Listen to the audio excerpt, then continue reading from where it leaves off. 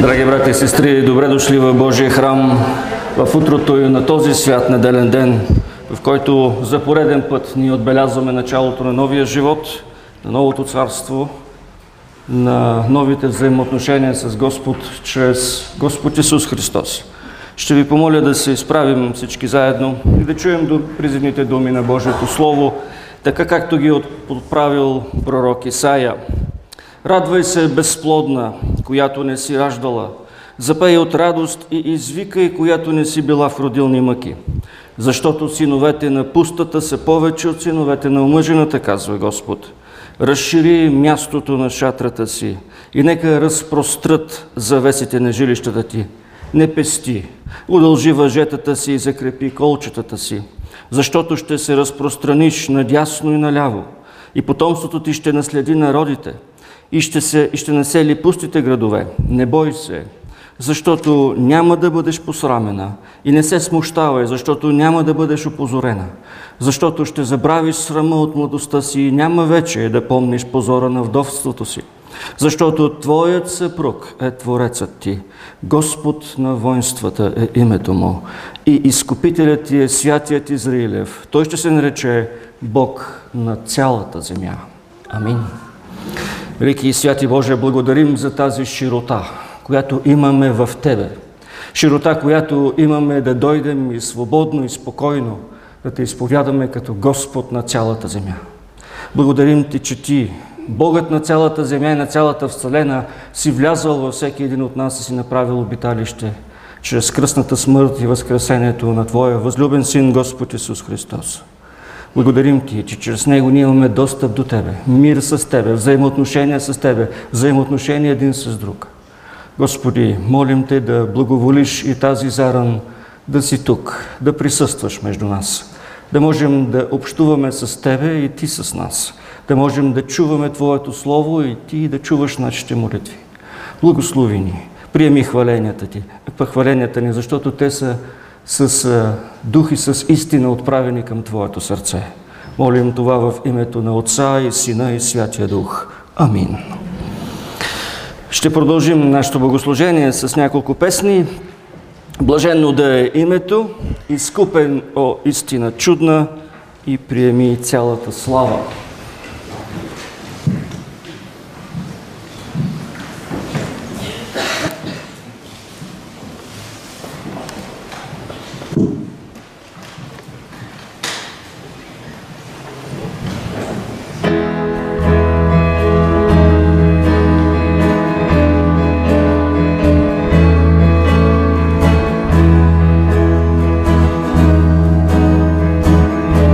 Нека да се справим.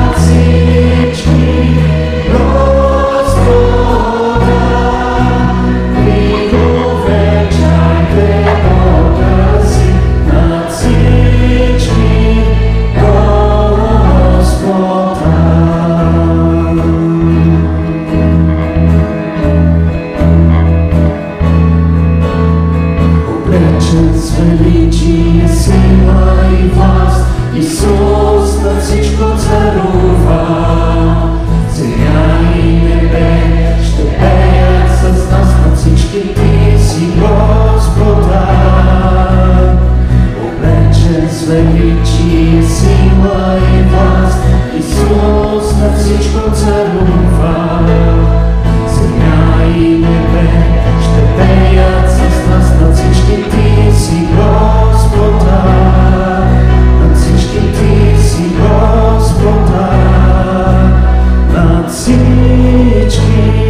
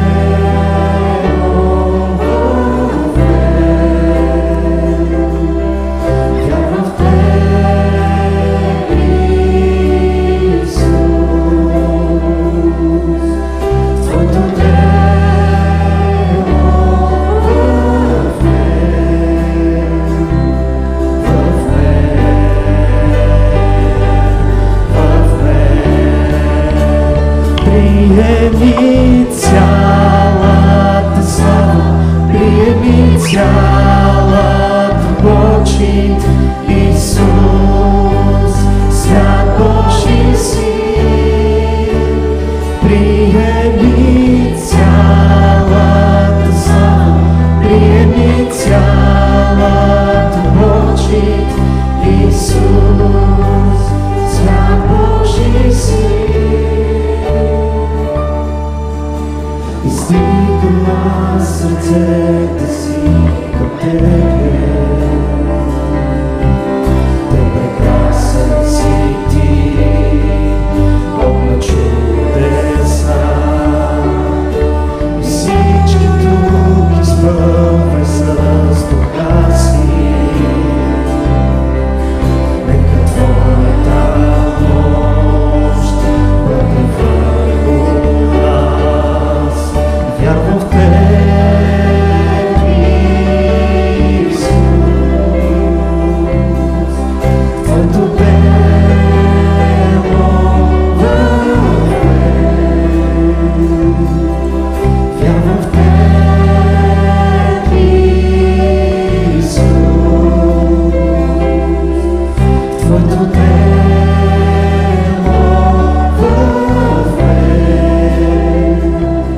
в мен, в мен. Приеми цялата слава, приеми цялата почит, Исус, свят Божи син. Приеми цялата слава, приеми цялата почит, Исус, свят Божи син. Приеми цялата слава, приеми цялата почит, Исус, свят Божи син. Приеми цялата слава, приеми цялата почит, Исус, свят Божи син. Амин. Благодаря, може да заемете своите места. Ще прочетем отново в знак на почит и възхвала на нашия Господ ответно Псалом 121 или 20-то ответно четиво в края на сборника с евангелски песни. Той ще бъде изписан и на екрана. Ще издигна очите си към хълмовете, откъдето ще дойде помощта ми.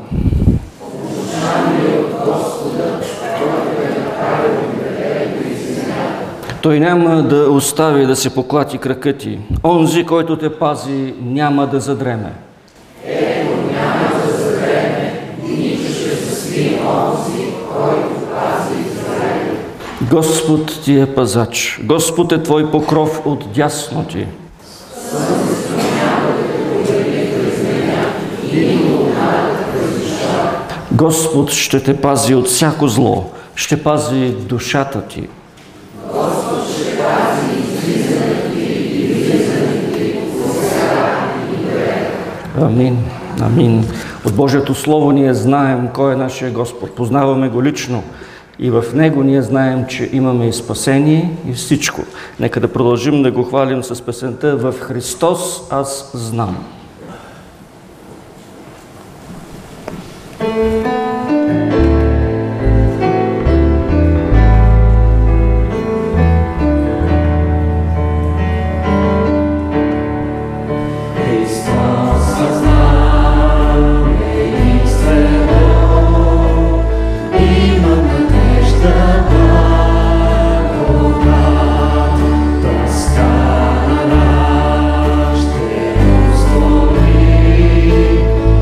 Всички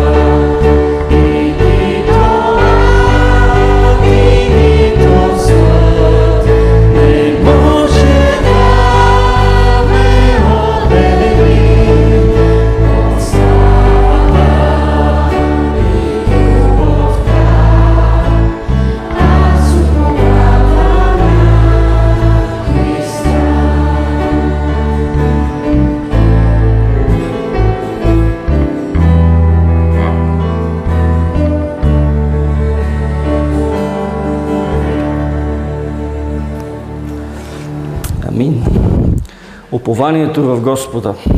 Какво хубаво и прекрасно нещо да можем да го имаме всеки ден в нашия живот, да уповаваме не само днес, не само за миналото ни, но и за бъдещето ни. Две братовчетки, дъщери на двама братя, са родени на една и съща дата. Едната от тях има не чак толкова кръгла годишнина, но другата има кръгла годишнина. Говоря за сестра Небесна Христова и сестра Или Количева. Да са живи, здрави и благословени. Много мислих дали да ви питам кои са ви любимите песни, ама ще стане много дълго. Затова ще предложа на църквата да ви поздравиме с песен 486. Песен 486, тя е тук, в сборника с евангелски песни. И Твоята вярност е вечна, о Боже! Мрачните сенки не ще ни смутят. Твоята милост към нас е безкрайна. Ти, който бил си и вечно ще си. 486, бъдете благословени до 120 години поне.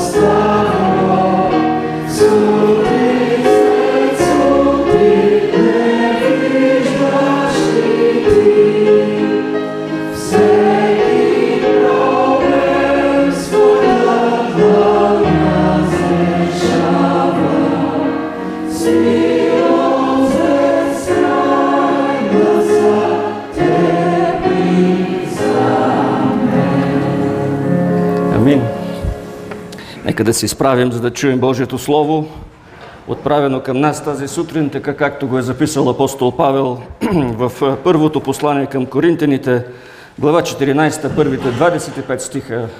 Нека да обърнем внимание на думите на Бога. Стремете се към любовта, но копнейте и за духовните дарби, а особено за дарбата да пророкувате. Защото който говори на език, той не говори на хора, а на Бога, защото никой не го разбира, но в духа говори тайни. А който пророкува, той говори на хората за изграждане и увещание и утеха. Който говори на език, изгражда себе си, а който пророкува, изгражда църквата. Желал бих всички вие да говорите на езици, а още повече да пророкувате. А който пророкува е по-горен от този, който говори на езици, освен ако тълкува, за да се изгражда църквата. Но сега, братя, ако дойда при вас и говоря на езици, какво ще ви ползвам, освен ако не ви съобщя или откровение, или знание, или пророчество, или поучение? Дори бездушните неща, като свирка или гадулка, когато издават звук, ако не се различават тоновете им, как ще се познае какво свират със свирката или гадулката? Защото и ако тръбата издадеше неопределен звук, кой би се приготвил за боя? Също така и вие, ако не изговаряте с езика, разбираеми думи, как ще се познае какво говорите? Защото ще говорите на вятъра.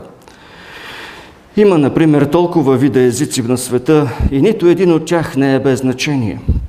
И така, ако аз не разбера значението на езика, ще бъда другоезичен за този, който говори. И този, който говори, ще бъде другоезичен за мен.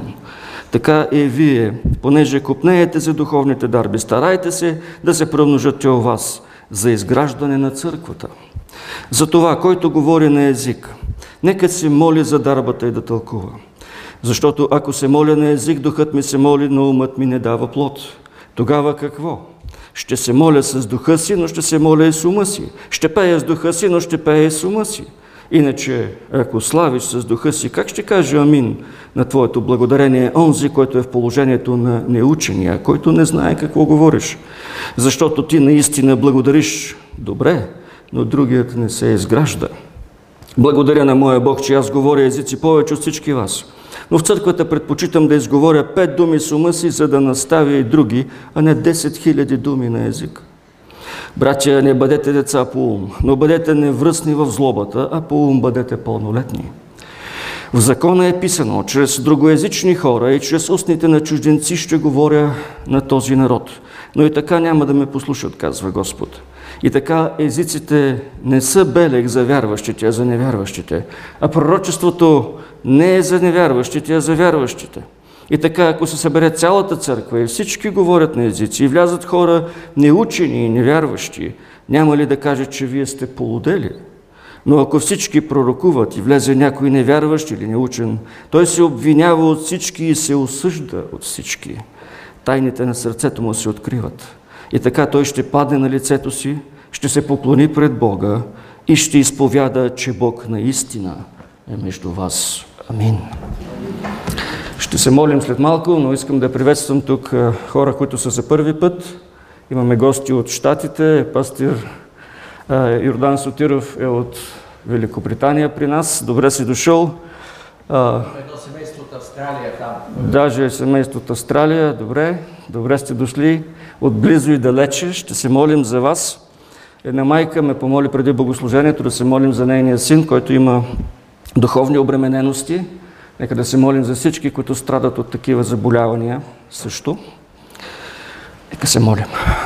Святия и велики Боже, благодарим за Твоята милост и за Твоето Слово, за това, че Ти си се открил на всеки един от нас. Благодарим Ти, Господи, че в това откровение ние можем да се потопим и да Те познаем такъв какъвто си. Владико, благодарим Ти за това, че си оставил славата си и си изпратил Своя единороден Син да дойде в човешка плът, да стане един от нас, да живее между нас, да умре и да възкръсне за нас.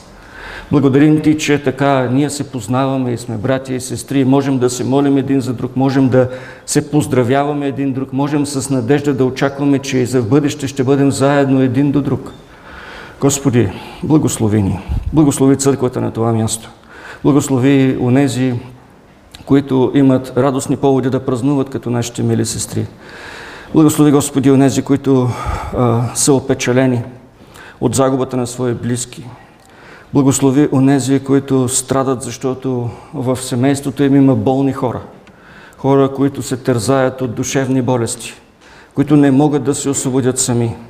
Но Ти, който си лекарят над лекарите, който освобождаваше от такива заболявания много хора, моля Те, Господи, освободи тях. Спасителю, благодаря, че можем да застанем като представители на нашите семейства. Молим Те да благословиш всеки един от тях. Нашите близки и далечни родини, които обичаме. Тези, които вярват в Тебе, благослави. Тези, които все още не са предали сърцето си на Твоята воля. Моля Те, Господи, продължавай се да откриваш волята си на тях. Благослови църквата на това място и ни помогни да светим и да живеем за Тебе. Да се обичаме и да Те обичаме. Моля Те, Господи, да благословиш нашето свидетелство там, където си ни поставил на различни места, на различни краища на страната ни и на света, на града ни също. Господи, молим Те, дай сили да живеем за Тебе, за да могат хората да виждат Твоята любов и да пожелаят да я приемат в сърцата си. Благослови нашия народ, който се зове правилно славещ Бога. Но, за съжаление, мнозина от него са далече дори от православната църква. Господи, молим Те да благословиш онези, които си поставил да ни управляват. Няма власт, която да не е от Тебе. И ние ги представяме на Твоето благо внимание и Те молим, Господи, да им даваш страх от Тебе, за да управляват мъдро.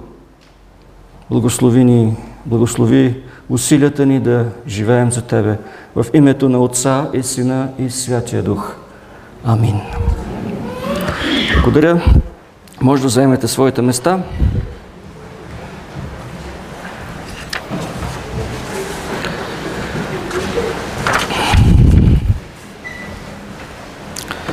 Всички ние сме чували, уважаеми брати и сестри, израза ходя на църква. Но църквата е място, на което просто ходя ли или не? Отговорът е недвусмислен, разбира се, че не.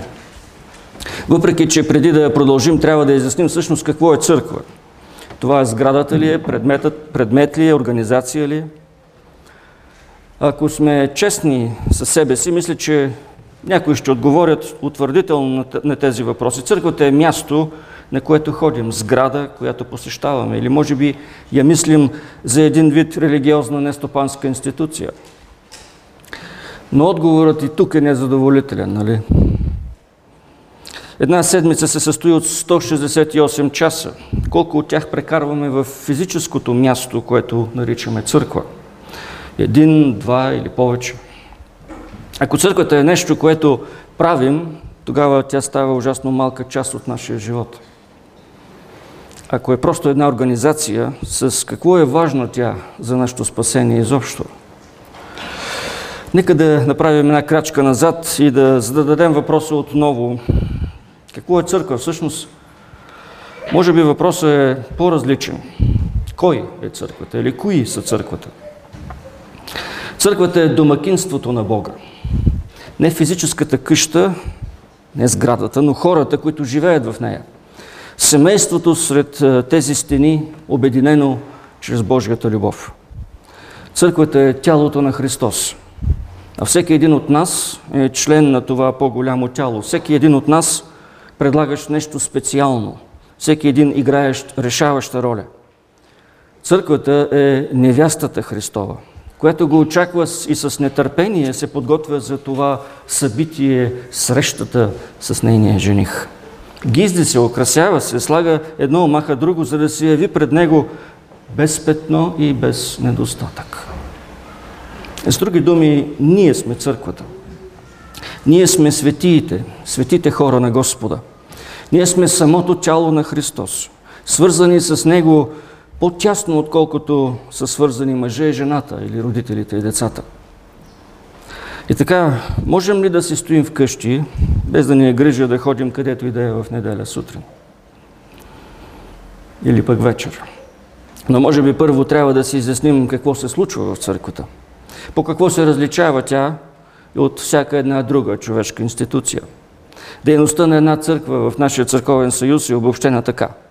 Нашата църква желае да даде възможност на вярващите в Исус Христос да се покланят на Бога, да четат и разбират Библията като Божие Слово, да се насърчават в християнски живот и да споделят вярата си с други. Каква е мисията на нашата църква тук на улица Солунска, 49? Правилното разбиране и прилагане на днешния текст от първото послание на апостол Павел към коринтяните ще ни даде отговор на този въпрос, надявам се. Апостол Павел обръща внимание на своите братя и сестри от Коринт, кои са важните дейности на църквата. Той пише своето послание, както си спомняме, за да разреши горещите спорове между вярващите и особено, що се отнася до духовните дарби и тяхната употреба. В 12 и 13 глави той обръща внимание на този проблем, като поставя основополагащи принципи. В 12 глава той говори за принципа живот в единство сред многообразието, подчертавайки факта, че ние сме много различни помежду си, но това изобщо не ни дава право да живеем егоцентрично или самостоятелно. Трябва да възприемаме другите и дарбите на другите, като че са за служба на това единство.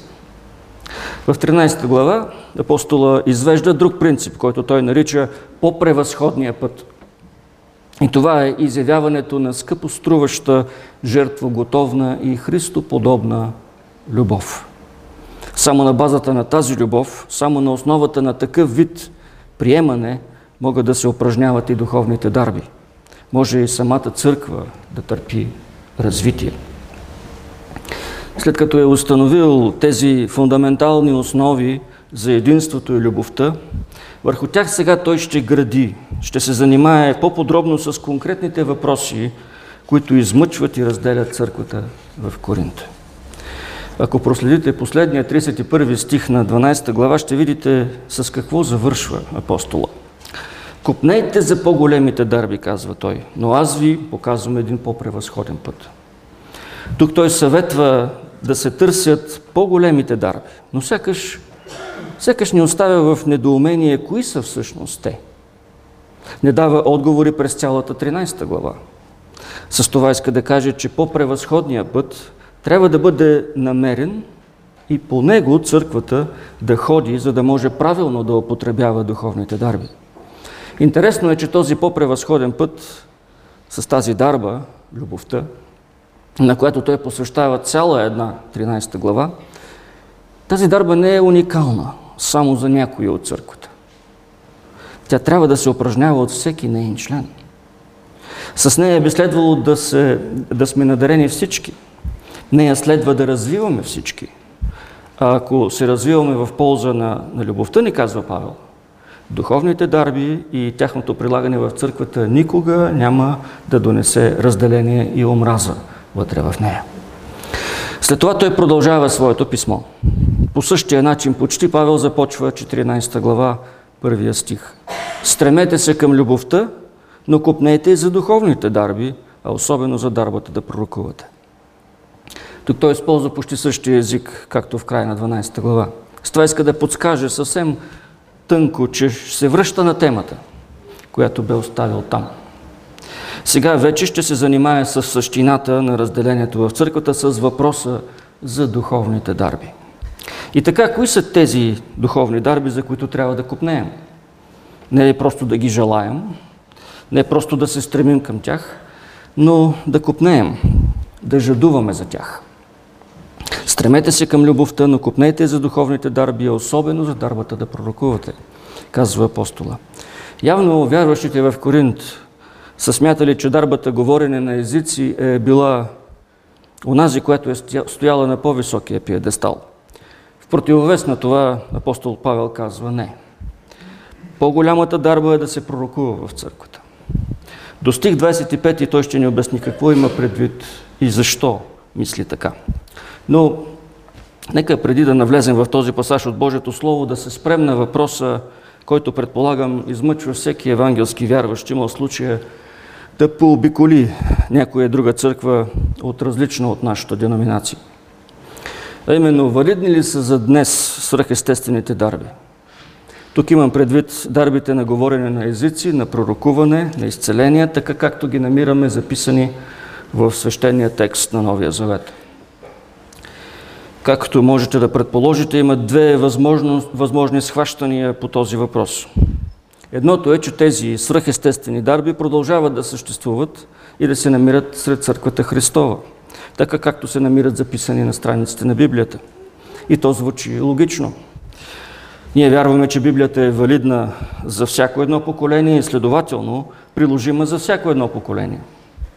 Трудността тук е да се отсее кое казано днес сред църквата пророчество е от Бога и кое не е. Кое изцеление е от Бога и кое не е. Възниква един друг въпрос. След като е завършена Библията, имаме ли нужда от допълнително пророкуване? Такова, каквото виждаме записано на страниците на Писанието. Имаме ли нужда от друго апостолско слово? Другото схващане е, че днес свръхестествените дарби са престанали да съществуват така, както са описани в Библията. По начина, по който са описани в Библията. Два са основните аргумента в тази връзка. Единият е, че написването на Библията е приключило. Към нея няма какво повече да се добави. Свръхестествените дарби са били дадени на апостолската църква именно за да потвърдят думите на апостолите, че и те са последователи на Господ Исус Христос, който вършеше знамения и чудеса, които от своя страна потвърждаваха, че Той е обещания Месия. Сега, след като църквата има за основа апостолите и пророците, като крайъгълен камък е сам Христос, ние нямаме нужда това да бъде потвърждавано отново по този точно конкретен свръхестествен начин с такива авторитетни думи, като апостолските слова. Те вече са изказани. Основата вече е положена. Няма допълнителна основа, на която да се гради. Другият аргумент е не само, че Писанието е завършено, но и че имаме Святия Дух в нас, в сърцата ни, който живее и в нас, и в църквата като цяло. Така Неговото действие в нашите сърца чрез Божието Слово ни дават пълната увереност в непогрешимостта и божествения характер на Библията. Той ни помага да я тълкуваме и да я прилагаме в нашия живот, като ни уверява, че тя е пълното Божие откровение за нас. И тъй като живеем в православен контекст, нека да ви кажа, че първия възглед за продължителността и на пророкуването и изцеленията се поддържа до известна степен от източно-православната църква. Казвам го това с голямо уважение към отец Стефан, който е сред нас. Но той чете и вярвам, ще ме разбере какво имам предвид. Какво точно имам предвид? Към текстовете на Библията нашите православни приятели добавят още апостолски слова. Още пророчества, които според тях не се съдържат в Словото, защото не са били записани в него, но са били разнасени от уста на уста и едва по-късно са били записани в онова, което православната църква нарича свещено предание. Според катехизиса на Българската православна църква, свещеното предание предхожда, стои пред свещеното писание Библията. Господ Исус Христос предал на верните си апостоли словата, които му е дал Неговият небесен Отец. Апостолите приели истинската вяра чрез устната проповед на своя учител. Ние знаем, че той не е написал нищо. Те от своя страна разпространявали от начало евангелската проповед само устно. Едва по-късно някои от тях написали свещени книги, но и в тях не включили всичко, което е казал Исус по време на своето земно служение. Знаем края на Евангелието според Йоан. Останалото те предали на своите приемници. Преките ученици на апостолите са наречени апостолски мъже, предали на тези апостолски мъже също устно останалото, което не е записано. И тук катехизи се казва, цитирам: „И записаното от апостолите и предаденото от тях устно е Слово Божие, т.е. божествено откровение. Едното наричаме свещено писание, другото свещено предание.“ Край на цитата. Освен свещеното писание на Стария и Новия Завет, в състава на преданието на православната църква влизат и други писмени източници, включително богослужебни текстове, чинопоследования за таинства, постановления на вселенски и поместни събори, творби на отци и учители на древната църква. Това тя нарича църковно предание. Така ние вече имаме свещено писание, свещено предание и църковно предание и всички те са авторитетни. Те са откровения. Защо е важно всичко това? Защото по този начин, ако оставим канона на Библията отворен и всеки може да добавя думи от Бога, не всеки, но все пак, то тогава може да се достигне до много и различни учения. Нашите православни братя и сестри са достигнали до там, че са се заключили в епохата на църковните отци.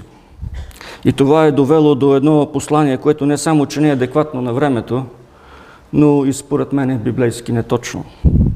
Чуйте какво пише известният съвременен православен богослов, диоклийският митрополит Калистас Уеар. Православният християнин, казва той, трябва не просто да знае и да цитира отците, но и дълбоко да проникне в техния дух и да усвои техния образ на мислене. Да го утвърди, сякаш няма нищо над отците на църквата, чуйте. Ще рече да утвърди, че Светия Дух е напуснал църквата.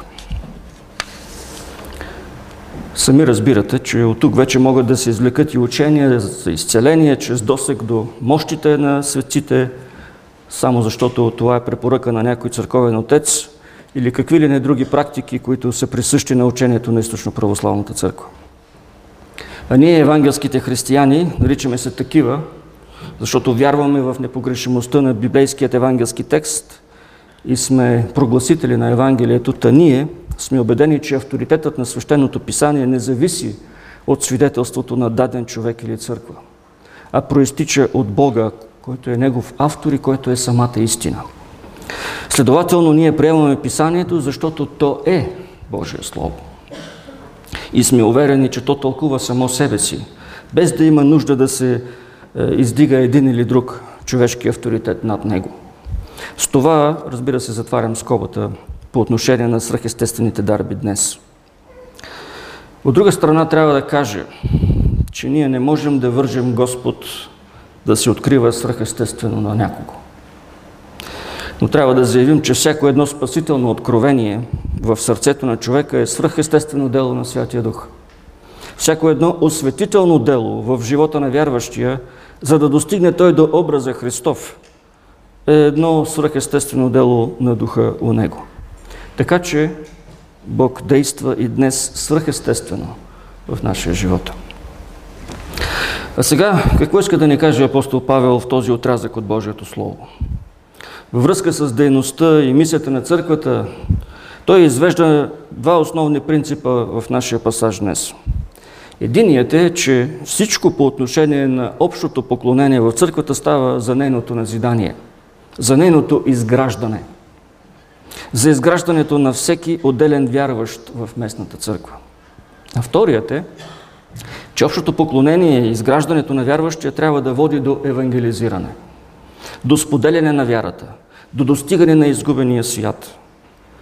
Два принципа – изграждане и достигане на другите за Христос. И така, нека да се спрем на изграждането на църквата. Както видяхме по-рано, апостола насърчава църквата в Коринт да се стреми към дарбата пророкуване пред тази на говоренето на езици. В стихове от 2 до 6 той обяснява причината за това. Защото който говори на език, той не говори на хора, а на Бога, защото никой не го разбира, но в духа говори тайни. А който пророкува, той говори на хората за изграждане, увещание и утеха. Който говори на език, изгражда себе си, а който пророкува, изгражда църквата. Желал бих всички вие да говорите на езици, а още повече да пророкувате.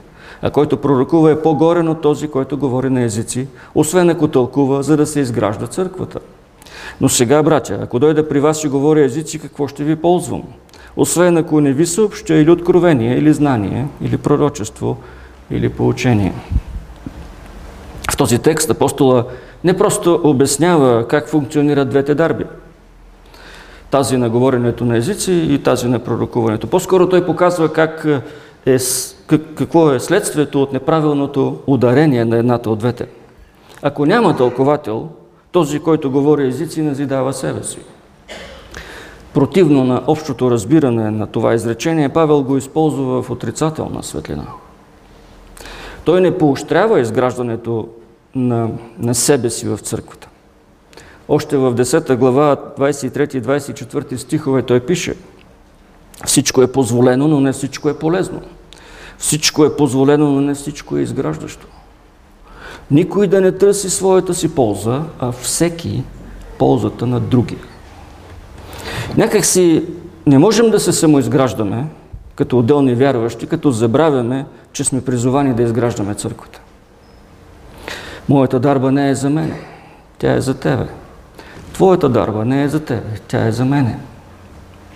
Грижата на апостола е изграждането на един друг в тялото. Затова той пише: желал бих всички вие да говорите на езици, а още повече да пророкувате. А който пророкува е по-горен от този, който говори на езици, освен ако тълкува, за да се изгражда църквата.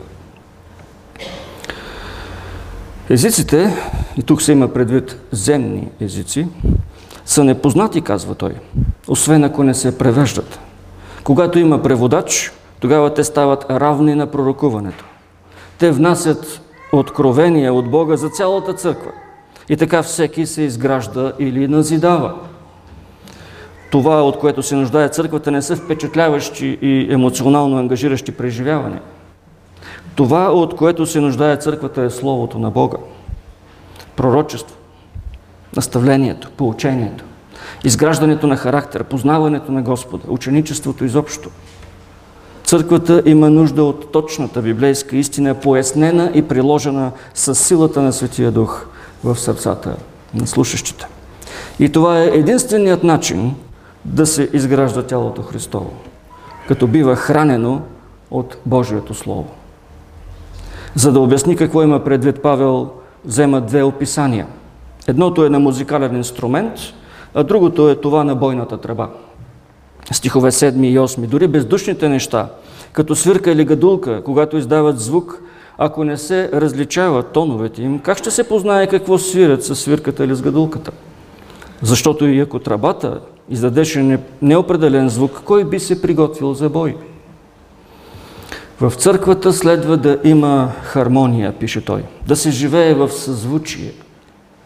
Всеки един от вярващите следва да е подобно на музикалния инструмент.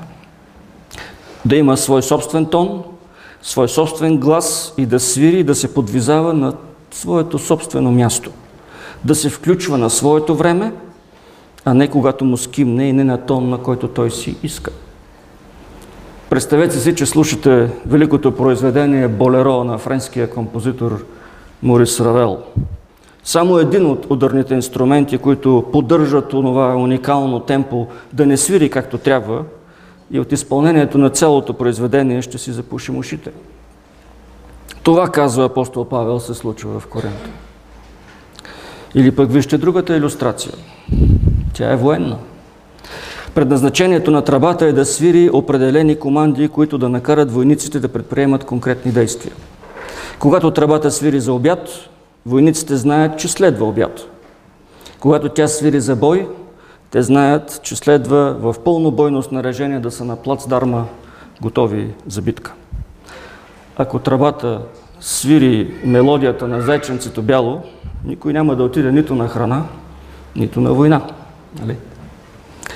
Също така и вие, казва апостола в 9 стих, ако не изговаряте с езика си разбираеми думи, как ще се познае какво говорите? Защото ще говорите на вятъра. Напразно. Ще се похабевате, казва апостола. И нещо друго им казва той в 11 стих. Ще ставате чужди един на друг. Ще е все едно от двама чужденци да си говорят всеки на своя си език и да не могат да се разберат. Те не могат да постигнат единомислие, не могат да се наставят, не могат да се изграждат един друг, нали? А целта на духовните дарби е да служат за нашето изграждане един на друг в църквата. И по този начин самата църква да расте съразмерно. Как става на практика това изграждане? Затова, който говори на език, нека се моли за дарбата и да пророкува. Защото ако се моля на език, духът ми се моли, но умът ми не дава плод. Тогава какво? Ще се моля с духа си, ще се моля и с ума си. Ще пея с духа си, но ще пея и с ума си. Тези стихове и другите до стих 17 се разбират от някои евангелски деноминации като позволение да се молим на език тайно в себе си, за свое собствено изграждане. Но апостола не казва въобще такова нещо. Напротив, според него изграждането, назидаването в църквата е когато се пояснява Божията истина на разбираем език. Затова и Павел предпочита да се моли на разбираем език с ума си, предпочита да хвали Бога с ума си, за да могат всички около него да го разбират и да могат да кажат амин на неговото слово или молитва в духа. Същия принцип се прилага за стих 28. Ако няма тълковател, по-добре е човек да не говори на непознати езици, но да мълчи, да се моли, да не обърква хората около себе си. Именно за това той набляга на изграждането на другия в стихове 17 и надолу. Защото ти наистина благодариш добре, но другия не се изгражда. Благодаря на моя Бог, че аз говоря езици повече от всички вас, но в църквата предпочитам да изговоря 5 думи с ума си, за да наставя и други, а не 10 000 думи на език. Пред 10 000 думи на чужд език апостола предпочита да каже 5, но те да са за съграждането на другия, а не за него самия. Мисля, че повече от всякога днес църквата има нужда от правилно, ясно и точно обяснение на Библията. Тогава с помощта на Божието Слово ние ще растем в познаването на този, който не пожали сина си за нас. И така, дарбите са за изграждането на църквата като цяло. Те не са за частна употреба. На второ място, те са за достигане до другите с благовестието. Стихове от 20 до 25. Братя, не бъдете деца по ум, но бъдете невръстни в злобата, а по ум бъдете пълнолетни. В закона е писано: чрез другоезични хора и чрез устните на чужденци ще говоря на този народ. Но и така няма да ме послушат, казва Господ. И така езиците не са белег за вярващите, а за невярващите. А пророчеството не е за невярващите, а за вярващите. И така, ако се събере цялата църква и всички говорят на езици, и влязат хора, неучени или невярващи, няма ли да кажат, че вие сте полудели? Но ако всички пророкуват и влезе някой невярващ или неучен, той се обвинява от всички и се осъжда от всички. Тайните на сърцето му се откриват. И така той ще падне на лицето си и ще се поклони пред Бога и ще изповяда, че Бог е наистина между вас. Тук сякаш Павел продължава с укор към своите брати и сестри. Не бъдете деца по ум, казва той. Трябва да пораснете вече. Не е необходимо да се впечатлявате от едно или друго. Следва да имат ясен поглед върху нещата. Затова той ги поучава, че всичко, което става в църквата, следва да се прави, за да могат невярващи и вярващи хора да се привържат към Христос, да следват Христос, да обичат Христос, да обичат брата и сестрата, да се грижат един за друг. Както споменахме по-горе, въпреки че днес нямаме апостоли и пророци, както в библейски времена, Бог продължава да действа свръхестествено в сърцата на хората и да ги обръща към себе си чрез своето могъщо слово. Затова апостола казва в стих 24: но ако всички пророкуват и влезе някой невярващ или неучен, той се обвинява от всички и се осъжда от всички. Тайните на сърцето му се откриват. Именно това е целта на пророчеството. Както в Стария Завет пророкът е казвал Божие Слово на Божия народ, така и в днешно време пророкът, проповедникът на Словото, казва Божии думи на църквата. И тъй като Божието Слово не се връща никога празно, то извършва делото, за което е било изпратено. Ние не знаем кога едни думи ще заживеят в сърцето на някого. Само Бог знае. Но ако ги проповядваме верно, той ще върши делото си и ще изобличава чрез духа си за грях, за правда и за съд, както е обещал. Това е, от което имаме най-много нужда днес. Не само като църква в България, но и като местна църква, тук на Солунска 49. По този начин Бог ще продължава да работи чрез думите на Библията. За такова действие ще следва да се молим.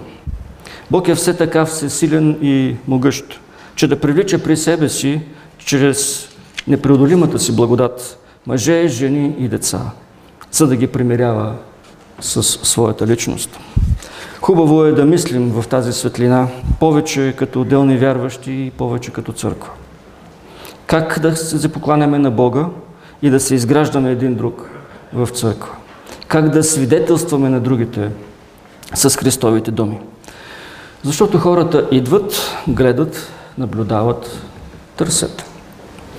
А ние знаем, поне ние тук в тази църква, че те няма да бъдат привлечени от красотата на сградата, нито от харизматичността на проповедника. Това, което би ги привлякло, е Христос.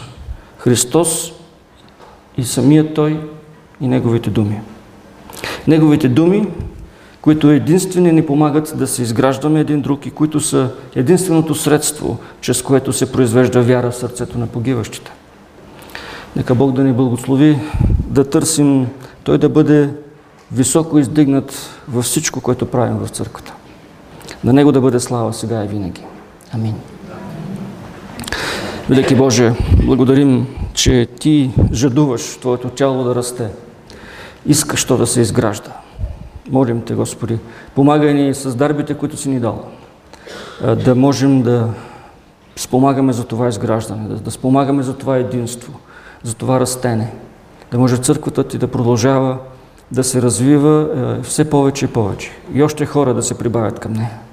Благославя ни да търсим Твоето лице, Твоето Слово, Твоят изграждащ дух, да очакваме Твоето действие в нашия живот, да се осланяме на Твоята воля. Благодарим Ти за всичко в името на Господ Исус. Амин.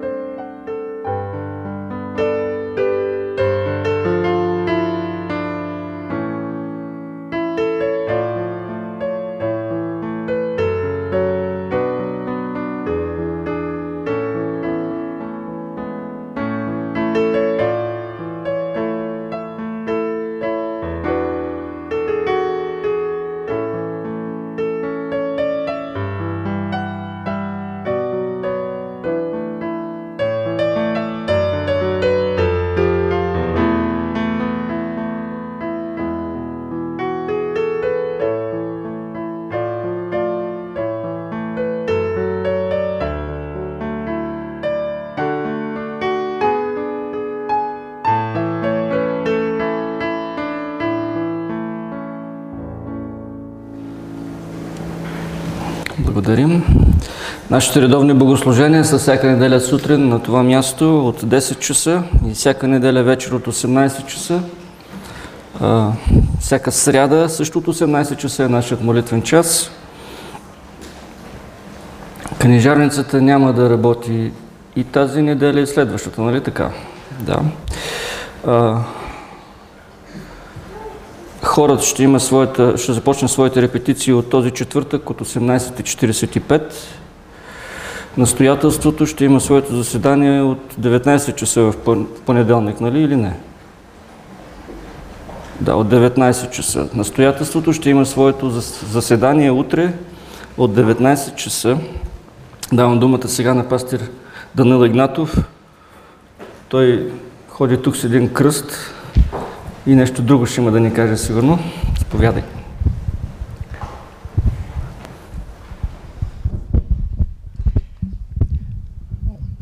Добро утро.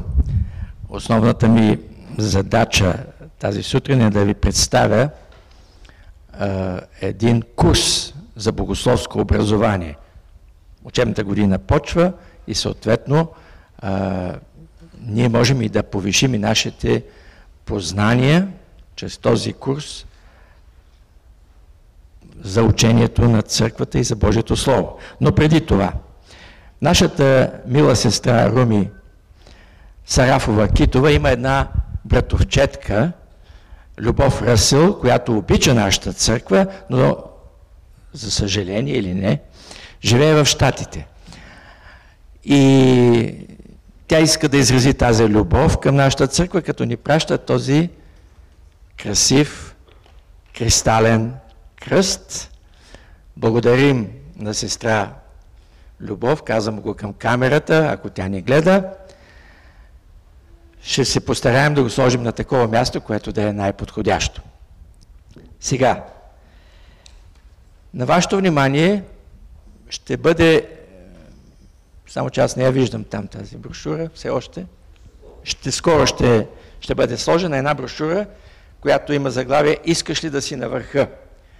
Разбира се, това е малко условно, но става въпрос, както казах, за един курс по богословие, който вече съществува към Съюза на евангелските съборни църкви, но до сега, 5 години, отпреди 5 години, обикновено тези негови сесии или курсове се провеждаха в Велинград, нашата база.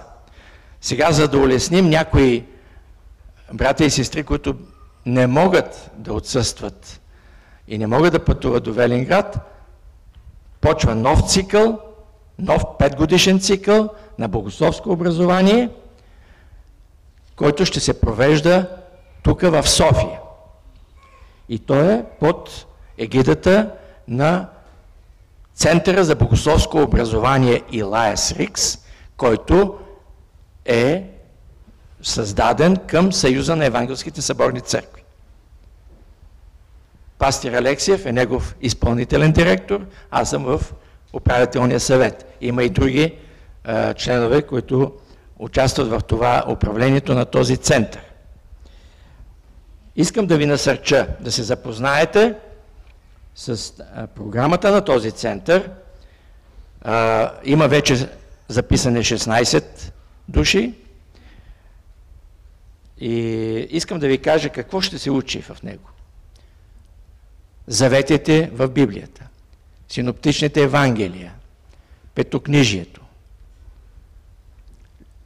богословието на апостол Павел, литературата на апостол Йоан, учението на църквата или догматиката на църквата, пастирско богословие, църковна история и други някои дисциплини. В рамките на 5 години, след което тези, които са си изпълнили и задълженията с писмени, домашни, които се дават за изпълнение, ще получат съответно бакалавърска или магистърска степен. А този курс подготвя също така и докторанти, които са, разбира се, утвърждават от една семинария, под която егида пък се намира този център. Тя е Miami Theological Seminary в Флорида. Насърчавам ви да се запознаете, не се страхувайте, да учите и да задълбочавате своите познания в разбирането на Божието Слово и вашето духовно изграждане. Повече информация може да получите от пастир Алексиев или от мен. Благодарим и ние. Първият курс, който ще започне, ще бъде на 21 септември. Темата е библейско богословие. Или кое е онова, което ние разбираме, например, под творение, под ново творение, под царство, под Божие царство. Такива теми и тематики, които Библията използва, как те се разбират изобщо, какво значи църква, какво значи милениум, какво значи последни времена и така нататък. Лекторът ще бъде пастор Нил Стюарт, който е един служител с богат опит, както пастирски, така и житейски. Насърчавам ви да дойдете и да слушате, ако не можете да се запишете и да участвате като студенти. Преди няколко дни нашия Бог призова при себе си брат Цветан Петров и по време на погребалната служба ние се опитахме да пуснем няколко клипа, т.е. няколко снимки за него, но тогава техниката ни изневери. Нека да си спомним за него. Той беше човек на вярата и си отиде с дълбока вяра в сърцето.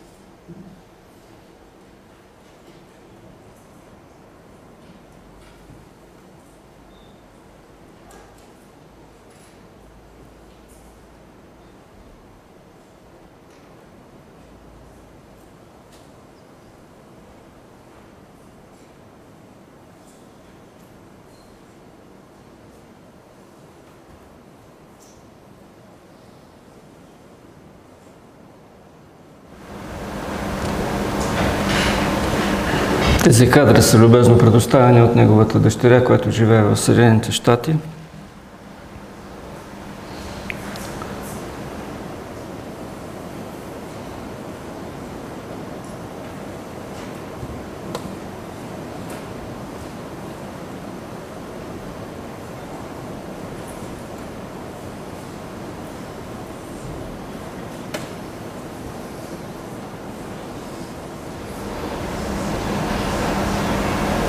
Да, благодаря. Мисля, че това е достатъчно. Ще завършим нашето богослужение с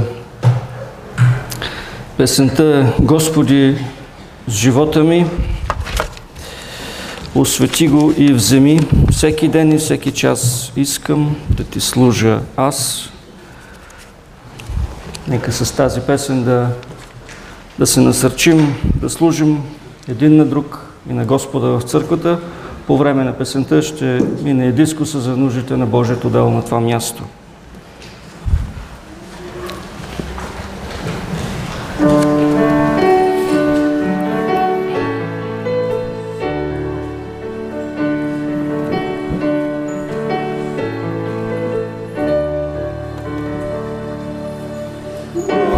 Osвети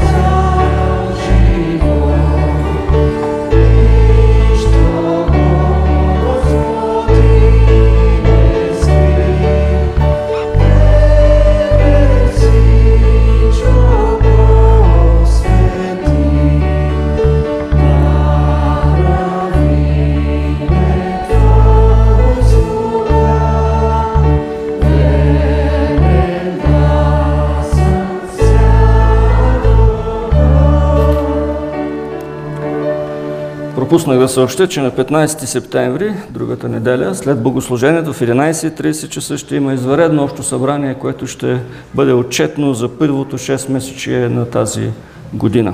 Нека да дойдем и да участваме в него с дискусии, разговори и предложения за бъдещата работа на църквата. Святи Боже, благодарим за това, че можахме да дарим на Тебе от Твоето, това, което Ти си дал на нас. Молим Те да ни даваш мъдрост, така да използваме тези пари, че името Ти да се прославя. И сега нека благодата на Господ Исус Христос, любовта на Бог Отец, общението, ръководството и присъствието на Святия Дух, един Бог в три лица, да бъде и да пребъде с всички нас, с домовете ни, с чадата ни, с църквата на това място и с Христовата църква по целия свят, сега и през цялата вечност. Амин.